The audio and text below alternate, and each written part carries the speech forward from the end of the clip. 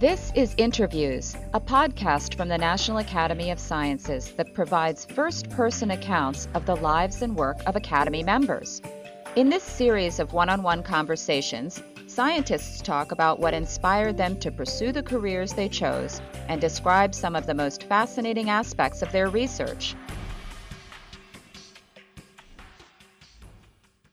Sociologist Yu Xie learned early that society can profoundly shape a person's life.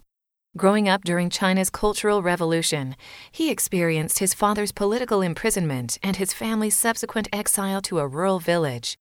Their struggles left him with a deep-seated skepticism that would later fuel his scientific research. After abandoning his engineering studies and finding his way to the University of Wisconsin, Xie turned his skepticism and curiosity to the study of people and the social structures that affect them. He developed new methods for analyzing social data and challenged accepted ideas about gender, race, class, and innate ability. Xie is the Otis Dudley Duncan Distinguished University Professor of Sociology at the University of Michigan. He was elected to the National Academy of Sciences in 2009. My name is Yu Xie. I work at the University of Michigan, where I'm a professor of sociology, statistics, and public policy. I'm also a research professor of population studies and survey research. I was elected to the National Academy 2009. Where did you grow up? I grew up in China. I was born in a city called Zhenjiang, between Shanghai and Nanjing. The city was medium size. It was an old city. And my parents were sent there as doctors, so they didn't choose to live there. They were very busy with their work. They just had a lot of work to do. And I grew up during a period called the Cultural Revolution. So it didn't matter much. My parents were busy with their work because we didn't have to study very hard. In fact, we didn't have a lot of opportunities to study. My parents were in a little bit trouble, political trouble, so our family had trouble with neighbors. So in 1970, my parents, the whole family, was sent to countryside in a political movement that was called the Shandong Movement. So I started to live in countryside at the age of 10 until age 18. It was a big transition. One thing I remember clearly is we did not have much consumption goods. Everything from rice to meat to sugar to bicycles was rationed. So we didn't have access to materials. Electricity was cut off frequently. There was no running water. There was no indoor toilet. And worst of all, our education system was pretty bad.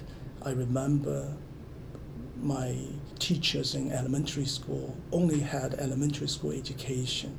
So they couldn't. They were very, very nice to me. They did all they could to help me, guide me at that time. But in retrospect, I did not have the best education.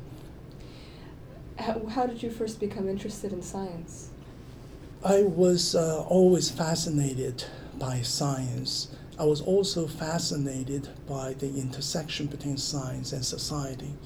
So in 1976, when Cultural Revolution ended, universities began to accept students, and I was fortunate to take an entrance exam and was admitted to a university that was later part of Shanghai University. I was a student of engineering. And at that time, almost everybody studied engineering because we were told that China was a great country. It had everything, smart, hardworking people, a great culture, a great history, and great political system, and a lot of natural resources. The only thing China needed for its development was technology and science. So everybody in my generation after the Cultural Revolution was interested in science. So I was in engineering program. And after 2 years, I discovered that was not all entirely true. China lacked not only technology, but also understanding of how it should function, how it should function as a society. So I became interested in large issues beyond the science. You mentioned that your parents were in political trouble. What happened there? Did you know anything, or did they tell you anything about it? I didn't really understand much at that time. My father was an outspoken person. He had some argument with political leaders in the hospital. So he complained about it. He was threatened. And one thing that affected us, the whole family, was that he was put in prison for a whole year without any judgment, any legal resolution as to what was the reason for his imprisonment. So we lived without him for a whole year. And of course, the rest of the family was affected by his imprisonment. And that had to have affected you too. Do you think that it in any way led to your later interest in these bigger issues? Yes, I think at a very young age, I was skeptical of everything. I just didn't believe in a lot of things that we were told. So I began to question what was around me, from Marxist ideology to traditional values of Chinese culture. I was fascinated by social science as a field of study, how we could study social phenomena with rigorous methods. So I first devoted my study to quantitative methods or sociological methods, demographic methods. Then after that, I studied American society. I studied, for example, Asian Americans, women in science in America, various other issues concerned with American social stratification system and family system and so on. We are all different from each other. That's one my take of social science is that human beings are all different. We are not only we are all different from each other, we are also surrounded by different environments, relationships, and social structures. So I was interested in how we individuals are affected by others around them in a relationship and in a social structure, in a broader structure. As I said earlier, our experiences in China was shaped by what was going on in China during Cultural Revolution. So individuals really didn't have much freedom, and what we did was highly constrained by what was going on at the time. And conversely, Americans are constrained by American society at large. So we are not free individuals, but we are situated in the social structure. So we are always interested in how individuals are conditioned by social structure, affected by social structure. How did you end up at the University of Wisconsin? It's kind of funny, and it was purely accident. I didn't choose University of Wisconsin. A pure administrative procedure or event that made the choice for me. I remember applied to several universities in the History of Science program. University of Wisconsin, Madison had a very efficient office dealing with applicants from China at the time. So they were the first to send visa forms to my university where I was being hosted. And the university with which I had affiliation submitted my visa form for processing without even letting me know that was your school I wanted to go. So they made the choice for me without my consent. And did it turn out to be a fortunate It choice? turned out to be very fortunate for me. I really think I was really lucky, and being at University of Wisconsin. It was a great university. The sociology department was great. Most fortunately, I had great teachers. I was all of a sudden was fascinated by academia in America. Professors were true scholars. They were devoted to scholarship. They are very knowledgeable. They cared about students, and the pure devotion to scholarship was not something I was exposed to before, and I was instantly impressed, and was really fascinated by the lifestyle of being a scholar. So that had a huge impact on me. What did your family think when you made this shift from engineering and decided to come to America? Very good question. When I made that decision, almost nobody supported me. As I said, I was skeptical of authorities around me. So even against all opposition, I made my own choice. They didn't really oppose it in a serious way, but people didn't support me much. But I knew what I wanted to do. You just have to do what your heart tells you. So I just went ahead and did make the change. And what were some of the things that you had to adjust to when you came to America and to Wisconsin? I really felt very, very good. I felt that intellectually my curiosity finally was being met.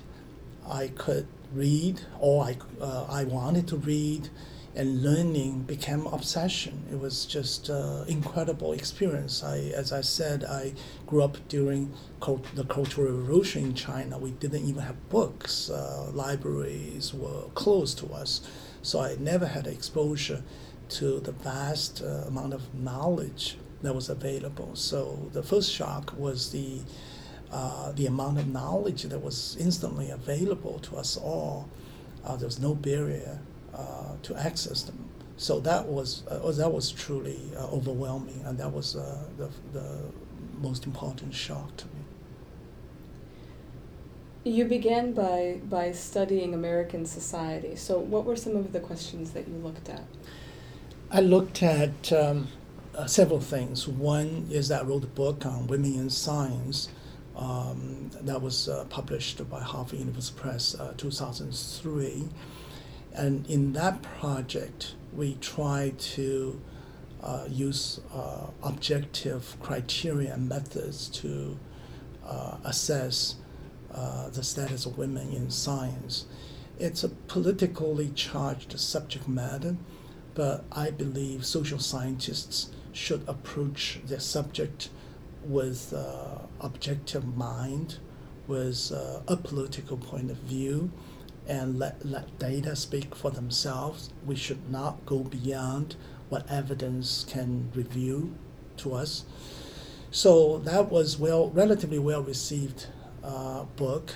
It was discussed a lot during the discussion around then Harvard President Larry Summers' debate or trouble with his critics on women in science. That was one example. Another example, I studied Asian Americans, especially educational and occupational attainment of Asian Americans. We all know, for example, Asians on average have high levels of education and achievement, especially in mathematics and science. They have high achievements than whites. What are the reasons for Asian Americans' achievement? That was one of the things I was interested in. For example, I don't accept the view that it might be biologically determined. I think there's very, very little evidence that Asians' advantage in science and mathematics has much to do with biology. We don't have much knowledge about what are the true genetic causes of ability differences between groups, either by race or by gender.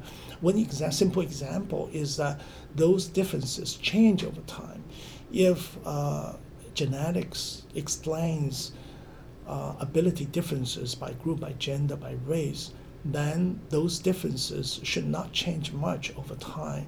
But in the last few decades, group differences in, we call it ability, measured abilities, mathematical abilities, do change.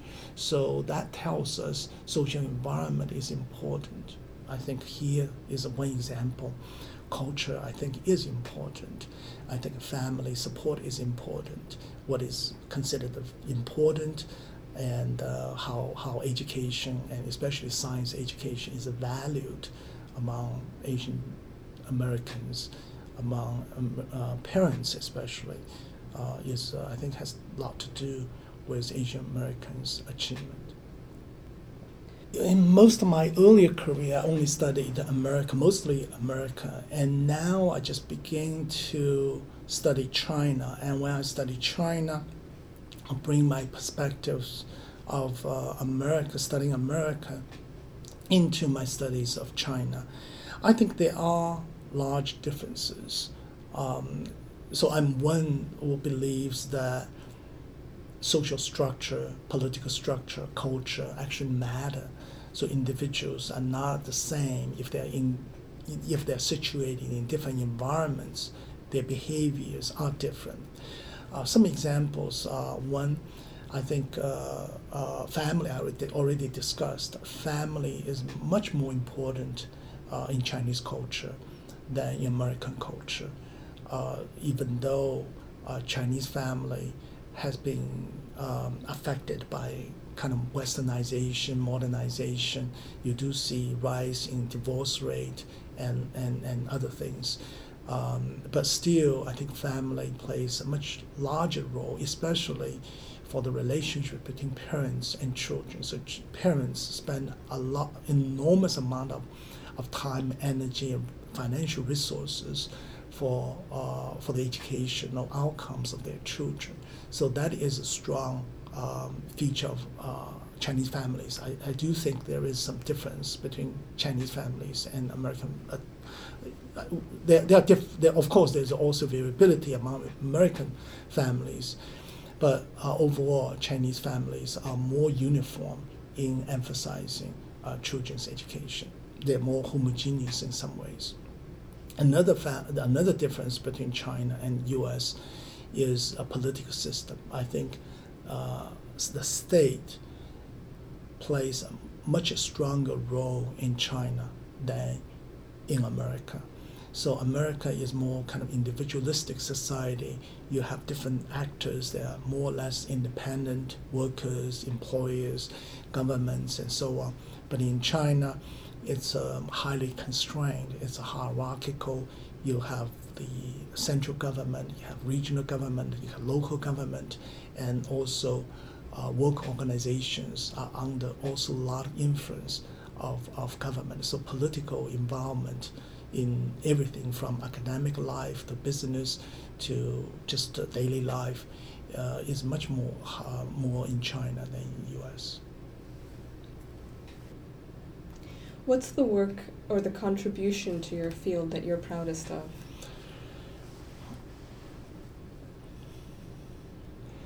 I'm proud of a number of things I've done.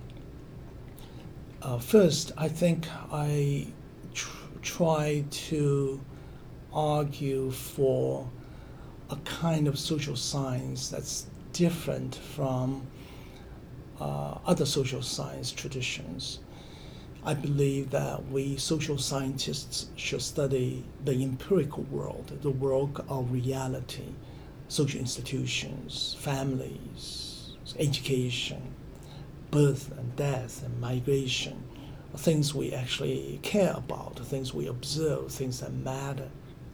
So we should focus our research attention on the real world instead of imagined world. When we study the real world, I have a principle that's called a variability principle.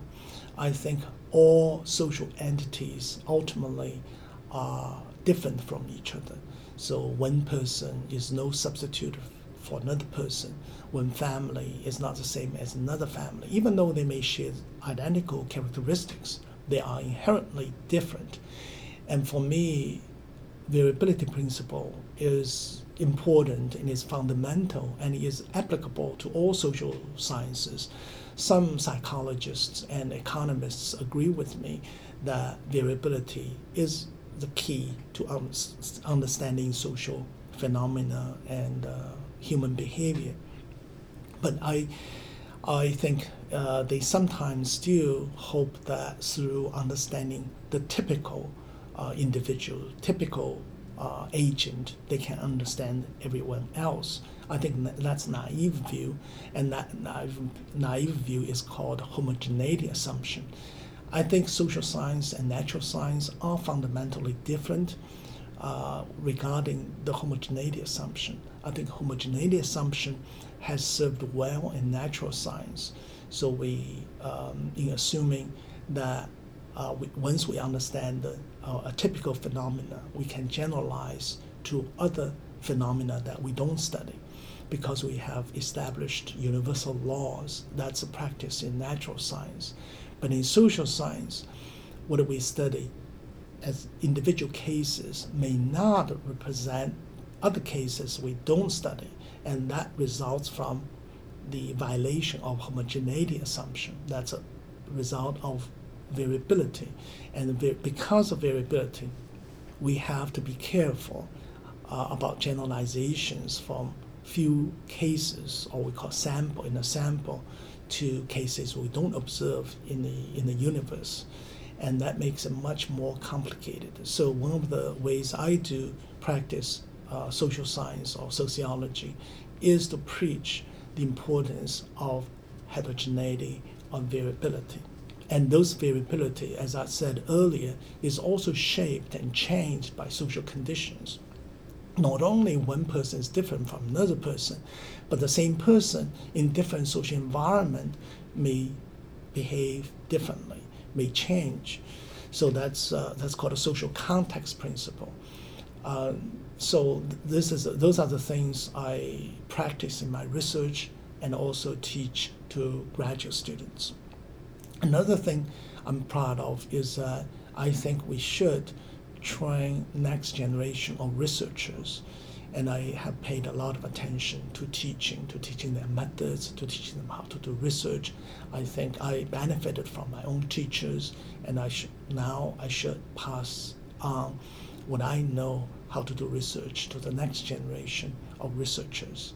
The third thing I think I'm proud of is that I'm doing a lot of work in China, and through activities of data collection, training, and practice of social science. And I'm hoping that I can introduce kind of a modern version of social science, empirically based social science, to China. And China is changing rapidly, and Chinese society is very interesting to study. If we don't start now, it will be too late, because China today will not be China tomorrow. So we should start studying China scientifically, and so that we can observe and understand social changes that are happening in China. What are some of the changes that you're seeing there? We see a lot of changes. For example, we all know that there's an enormous economic development in China. So there's a lot of wealth, a lot of income in China. But that also creates large gaps in income and wealth. So inequality is probably the most prominent feature in Chinese society. However, Chinese society is not breaking down because of high levels of inequality. There is also urbanization. So China is transforming itself from an agriculture-based society into manufacturing-based and perhaps service-based society. So you see a reduction in rural population and expansion of urban population. There are a lot of migrant workers in Chinese cities, for example. You also see changes in family behavior. They have few children, and elderly begin to live by themselves instead of with their adult children. Divorce is on the rise, age of marriage increases, cohabitation will also begin to appear in China. So the education is also on the rise. So Chinese are much more educated now than before and will continue to be more educated in the future. So there are many, many changes in China. A lot of the features or changes that you see in families sound like a trend toward American families. Yes, very much so. There is a similarity, but on that hand, I think there could also be differences. So some of changes are universal. Increasing divorce, for example, is universal in almost every country, especially developed country. Lady marriage is also quite universal. Small family size is also quite universal. I think one area you don't see a convergence between Asian societies or Confucian societies. So by those I mean China, Taiwan, Korea, and Japan, and those societies that have been heavily influenced by Confucian ideology, and the Western societies, U.S. and Europe and Latin America, is the following. I think children who are born out of wedlock are very few in Eastern Asian societies, Confucian societies. So that relates to the earlier point. I think parental care for children's well-being is very strong. Parents' sense of responsibility to care for children's well-being, the lineage, idea of lineage. Parents should do everything they can for their children and don't leave them out of help.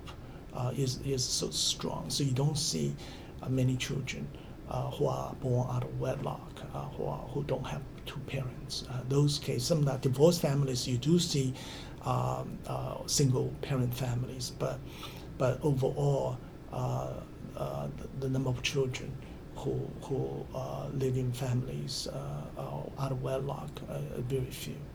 You don't see that convergence. How have you balanced your work with your family life?